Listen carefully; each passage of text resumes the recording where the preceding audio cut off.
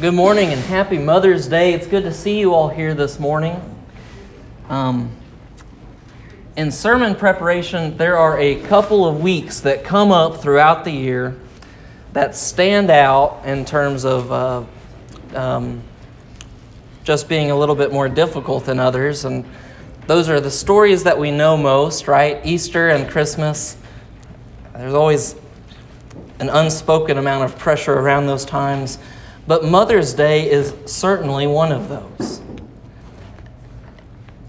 And I think that's for a really expected reason. It's mothers embody at least the ideal mother, or this picture of motherhood brings with it this picture of compassion and mercy that is really only ever surpassed by God Himself. Mothers are special, and they mean so much to us. I didn't know that we were going to have a poem read this morning, but I've also included a poem in my introduction that I'd like to share with you. Lost memories clutter my mind, though distantly I can see a glimmer in the mirror of my mother. It's only me. How she gathered eggs in her white apron so tenderly, or made homemade biscuits and gravy for my brother and me.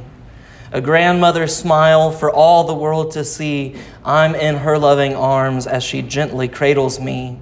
A special aunt whose gift of praise for only me to see, who sang a sweet lullaby just a little off key. I gather those memories of days I'll never see, but in so many faces who are all a part of me. We touch a child's life for a brief moment, you see, for we're to pass it on, a part of you and me. So many special faces, all collective memories. We humble ourselves before you, Lord, and give thanks to our mothers and thee. Mothers pass on a special part of themselves in their children. And I'm not just talking about genetics. I'm not just talking about the similarities that we have with our parents and with our grandparents. But there's habits that they pass on too, and there's legacies that they pass on in their life and in the example that they give us through their life. And this is something so remarkably incredible. We've been studying over the past 6 weeks, or this is the 6th week, maybe the 5th week, that we've been looking in the Old Testament in a passage called the Shema. And this instruction is specifically for parents. And where it came about, if you've been here with us, you remember, if you've been here with us, we've talked about the Shema and the importance that it had on the people. But what's happening really collectively is Moses has been the leader of the nation of Israel. He's led them through trials. He's allowed them to cross the Red Sea, and he's been leading them back to godliness. And as a consequence of idolatry, all of the people who were a part of the deliverance from Egypt have been wandering in the wilderness now. And Moses is about to let loose. He's about to let go of his control on the lives of a nation that he has led similarly to a parent. And in letting them go, he has some departing words, of course inspired by God, giving us the imperative nature that this nation, this people, this group of followers of God, that they would be faithful. Because this is the problem that makes its case all throughout the Bible, that God delivers us and then man falls into faithlessness. And the same pattern repeats itself over and over again, but now as we look at Deuteronomy, this second giving of the law from Moses to his people is a reminder for them of the law that they've already heard. It's a reminder to them to stay faithful. I want to look at the Shema, Deuteronomy chapter 6, verses 4 through 9. I'll be reading the whole thing so that we keep the bigger picture in mind. But this morning, I'm paying special attention to verse 7. And so you might just make note of that as we read. If you would, open your Bible with me this morning. Follow along with me as I read out loud. God's word says, "Hear, O Israel, the Lord our God, the Lord is one. You shall love the Lord your God with all your heart and with all your soul and with all your might. And these words that I command you today shall be on your heart. You shall teach them diligently to your children, and you shall talk of them when you sit in your house and when you walk by the way and when you lie down and when you rise. You shall bind them as a sign on your hand, and they shall be as frontlets between your eyes. And you shall write them on the doorpost of your house and on your gates. What do we pass on as a generation? This is really what Moses is writing about. What are you passing on to the generations that come after you? If we look at verse 7, the first thing that stands out is there's this instruction to teach. That we should teach our children, and the Bible says that we should do it diligently, but I want to make note of something that our English translations of the Bible really do a disservice in. That word teach is translated from the Hebrew word shanan, which, interestingly enough, only occurs 10 other times in the Old Testament. And every other time that the word shanan shows up, it's not translated teach, because there's another meaning that's actually more important. Every time that it shows up in the Old Testament, that word shanan actually means to sharpen or to whet, like you would whet a steel. To sharpen. When it shows up in the Bible and other places, the description that it's using is describing the sharpness of a blade, the process of sharpening a blade, or in fact, even puncturing something.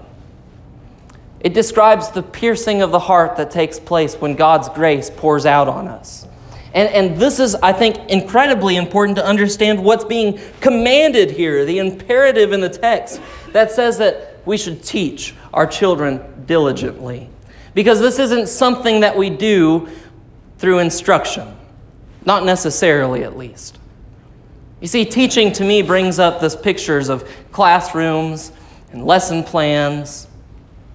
Or maybe it brings up the picture of learning how to change a spark plug, four hands working together inside of an engine. I have fond memories of learning how to change the oil in my car with my dad. But there's something different about this idea of whetting a blade or sharpening something. If you've ever sharpened a blade, you know that it's not a quick one-and-done process. Even if you have a whetstone and you take a knife over it, you don't pass it over the whetstone once, but you have to pass it over several times. And it gets a little bit even more complicated than that, because the angle that you hold the blade is important. You have to hold it at the right angle. And because you're passing it over so many times, you have to do this consistently at the right angle, because if you alter the angle at all, you've undone the work that you did previously. So there's two components to whetting a blade: consistency and deliberate action. This is the same picture that we have in the imperative in our text, that we are to teach our children diligently with consistency and with deliberate action. It doesn't happen by accident. And it requires consistency. When we contradict ourselves with our actions, we undo the work that we had laid down previously. If we understand what it means to teach our children diligently, we have to understand that this word, shanan, means that we are sharpening our children to prepare them for something greater. We are preparing them for their place in the world. This is a process of molding and forming, and it's also a process of strengthening. Preparing our children to be ready for the world that, frankly, is against the biblical worldview that we discussed a couple of weeks ago. The Shema teaches us to teach our children diligently,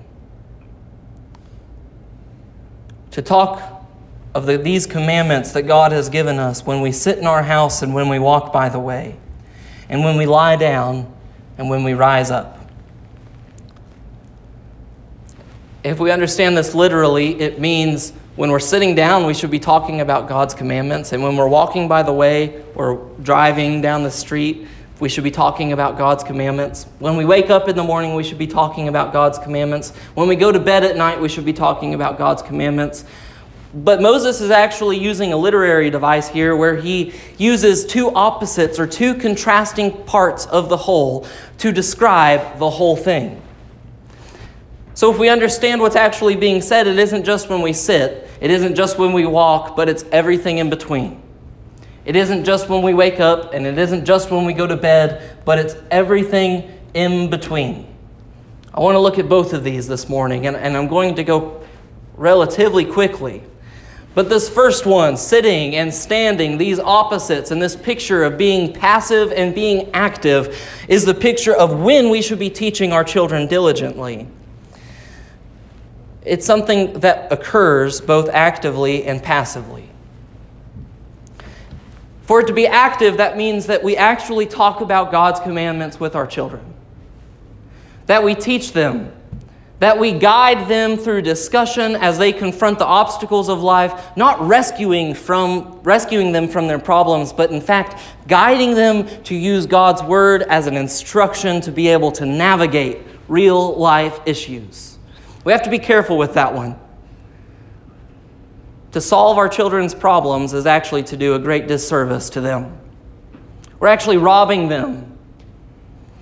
We're robbing them of the solutions that they might have come up with on their own. The parent's role is to guide them. Not to leave them without borders, but to give them parameters. And we're fortunate that we have God's revealed word that promises that it is sufficient for all things that come up in life. A diligent parent or a diligent teacher or a diligent sharpener of children knows that the parameter that they give their children comes from God's word. Actively, we give our children the parameters of God's word. But passively, we demonstrate for them in our own lives our reliance upon God's word.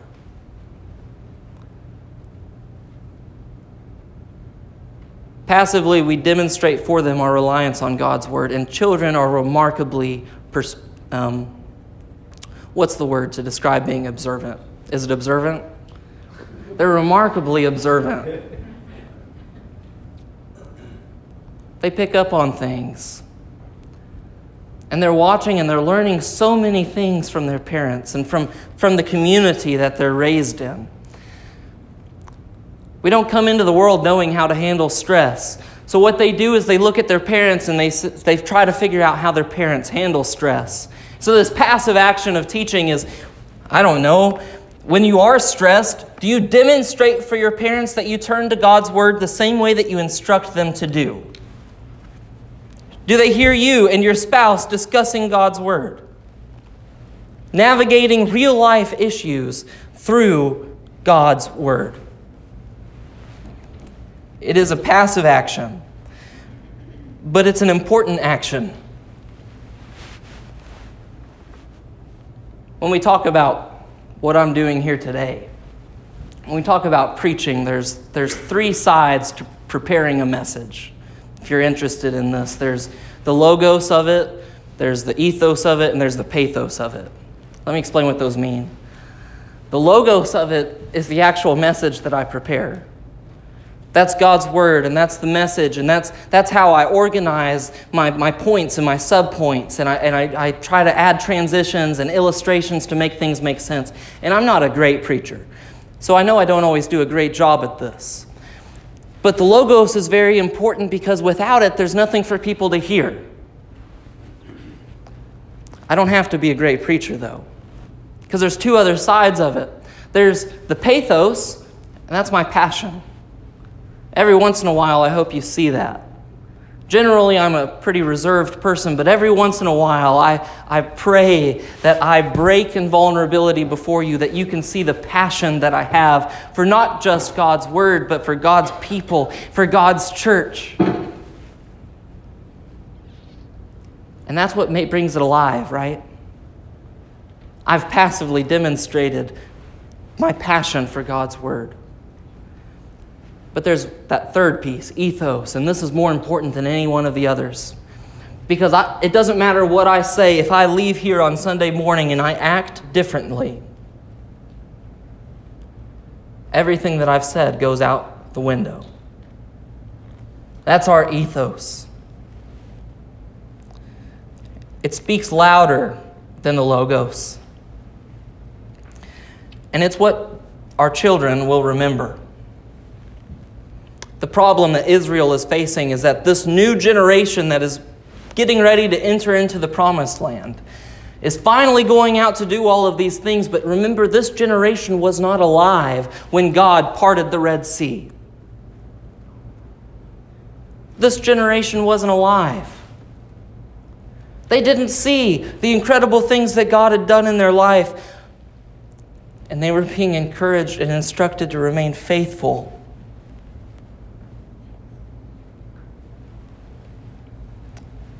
Our passive teaching, it's more important than even our active teaching, and that is no excuse for us to forsake actively teaching our children, but it is an encouragement to make sure that our lives line up with what we are saying. Something that cannot be done by our own volition, but it requires God's grace in our life. The second opposite, Moses says, when you rise up in the morning, you should be speaking of these commandments. When you lie down at night, you should be speaking of these commandments. Again, two opposites to make reference to the whole. From the moment we wake up to the time that we go to bed, we should be talking about God's commandments. Not just in a moralistic perspective, but we should be talking about the promises that God has given us, the things that we are holding on to. And this is so incredibly important. I've placed a lot of emphasis this morning on parents, but I want you to hear me, church. This is not just for parents. Motherhood is an incredible calling. It's a special calling, and it's something that people get to look forward to. But the reality is, God has not called everyone to be a mother. He has called everyone to be a teacher, to be an example. A part of growing up in a Christian family or being a part of a church means that we are a part, all of this together, one member in Christ's body, raising up all of the children of the church. And it may not just be children. There's so many examples of people looking at us and seeing hypocrisy that undermines the message of the gospel that we try to bring to the world. My wife was saved later on in life, and I had the fortune of being a part of that process or being used in that process. And I remember when Michelle first came to me and she said, "I want a necklace with a cross on it." And I was actually a little scared because we were pretty rambunctious. And I asked Michelle, "Are you sure that's something that you want to do?" Because you realize as soon as you put that crucifix on your neck, everyone's going to see you. And they're going to know that you've identified with Christ. They're going to know that this is a part of your life. And they're going to judge everything that you do according to that. Every time you slip up, they're going to say, "There goes another Christian." I'm not saying that to discourage us from identifying with Christ. It's an encouragement, rather, that we realize how important it is that we protect our testimonies. That we protect the things and the message that we send out into the world passively. I had a grandpa, and my grandpa doesn't talk a lot. And I want to talk about my grandpa this morning just for a little bit, just so you understand what I mean by teaching passively, because it occurred to me earlier this week how much of an impact he had on my life. My grandpa did not talk much. He still does not talk much. He is a man of very few words. But I have so many memories of being at my grandma's house, and the phone would ring, and he would go and answer it, and he'd be on the phone for 45 minutes, and he'd hang the phone up, and he'd come back, and he'd eat his dinner, which at this point had become cold, and he'd go into the bathroom, and he'd change into his work uniform, and he'd go off to work. My grandpa worked so much. He worked at a factory. An incredible amount of his time was spent working. And he would get called in week after week after week to work on machines that were breaking down. And it blew my mind always. I thought, how is it possible to work as much as he does? And he never had a bad attitude about it. And this is what really stood out to me as I thought about, culturally now we have like the Monday blues whenever you go to work because it's Monday. My grandpa, I don't think he knew anything about that. He woke up with a good attitude about going to work, and I learned so much about work ethic from him. And just the simple fact that if you start your day off with a bad attitude, it's sure to be a bad day. He never taught me that. He never sat down and explained to me how these things happen. I saw it over and over and over again.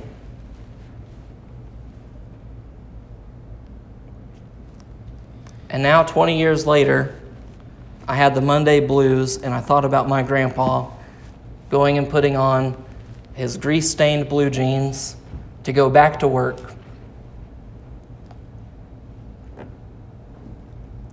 And I remembered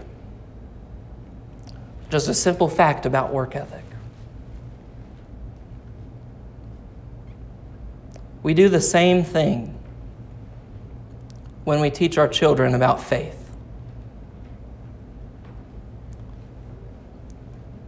Church isn't a place that we can run to whenever things get hard.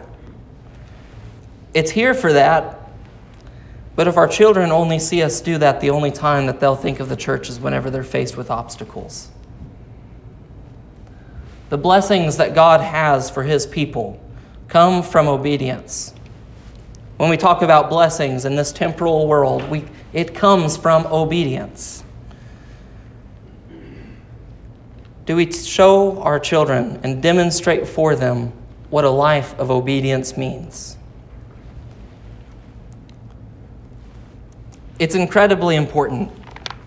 I brought up this picture of the Red Sea, that the generation that were passing from Moses, that they didn't have the opportunity to be there to remember this incredible event. And even if they had, the people that were first faithless to God were the ones that were actually there. But we're 2,000 years after the crucifixion, after the resurrection. And we're hanging on to a faith that has been passed on over and over, all the way down to us, that we might be able to know God. And through His grace, we're able to experience this. But there's something incredibly dangerous in a faith that is only surface level. Children see us when we let our guard down. They see us whenever we aren't trying to be the picture of the person that we want the world to see us as. They see us for who we really are because they see us at our most vulnerable. If you're a parent, that means that they see you at home. They see the decisions that you make, and they see the decision-making process.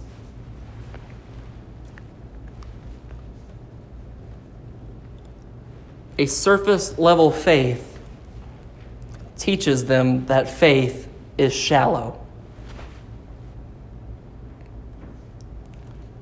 I want you to think about how dangerous that is. I don't know if I'm stressing this enough, but what happens when a child grows up and you're not there?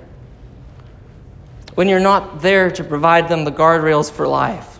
What happens when a child grows up and they understand, their understanding of faith is that it's surface level, that it's shallow? How are they going to combat the real world?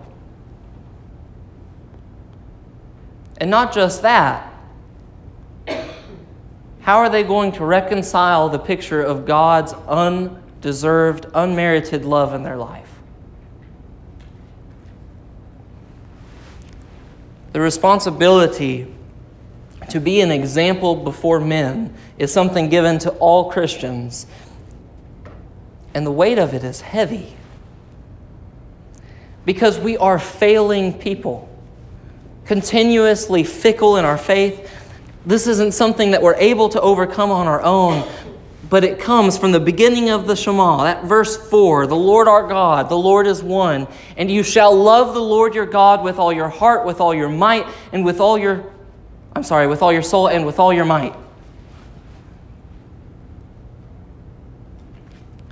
The genuineness, the authenticity that comes from that is the most important thing that we have to offer our children. Not just through careful instruction or through prepared lessons, but it is the most important thing that we have to give them in authenticity. That they would know that the love of God is permeable. That it's overwhelming every component of our life, and the only way through that is through a surrender to God's grace. This morning we have the opportunity to see the picture of understanding this. We get to see what happens when parents demonstrate God's love in their life, when their children at an early age are able to identify not just the complexities of salvation, this idea of atonement and justification and all these different things that we could piece together, but they're able to understand the simplicity that God loved you so much that He created you to begin with. If we went all the way back to Genesis, that's what we would find. God, all-powerful, all-knowing, already knowing that society and that man would fail, loved you enough that He would create you. And to be able to recognize that every one person in this room is a sinner. We've inherited sin from the generations before us, and we will continue to pass it on. And that the problem with sin is that it separates us from God. Separates us from Him. Because He's holy and perfect, and He cannot be around that. But again, He loved us so much that He made it possible to pay the penalties of sin, which the Bible says is death, eternal death. He paid that for us on the cross. He died and He was buried. And then not only that, but He overcome the power that death had in this world. In His resurrection, He gave us redemption and the ability to be free from even our own sinful habits. He provides for us grace that is sufficient to overcome the struggles that we have in life. That's the message our children need to hear. Because in doing that, He made a way for everyone who trusted in Christ that they would come to know Him. That they would have not death, but that they would have eternal life. That's the gospel message.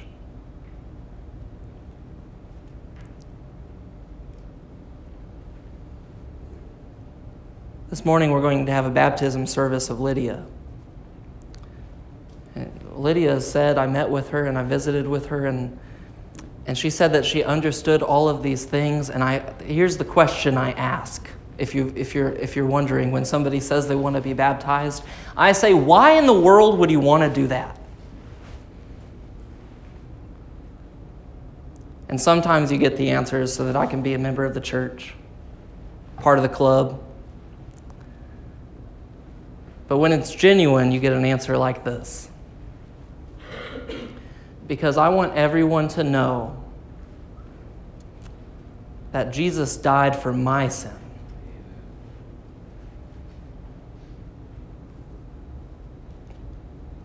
We'll sing a song of invitation. And during this time, as we get ready for the baptism, I want to ask you to reflect. on the authenticity of your own faith, and maybe even if you've never understood the gospel in this way, I want to plead with you that you wouldn't let time pass before you identify with Christ as your personal Savior. There's only one way into heaven, and His name is Jesus Christ. Would you pray with us before we sing? Our Father in heaven, I thank you for your word and for the guidance that it's given us. God, I thank you for direction in life. Lord, I pray for everyone that's here this morning as we reflect on the message. I pray that where I failed to preach your message, that you would continue to convict our hearts and continue to pour out your grace to us, that we would understand it more and more each day, each hour, and each minute. God, I pray that as we sing, that your message would carry forward. In Jesus' name I pray. Amen. If you would stand with us as we sing.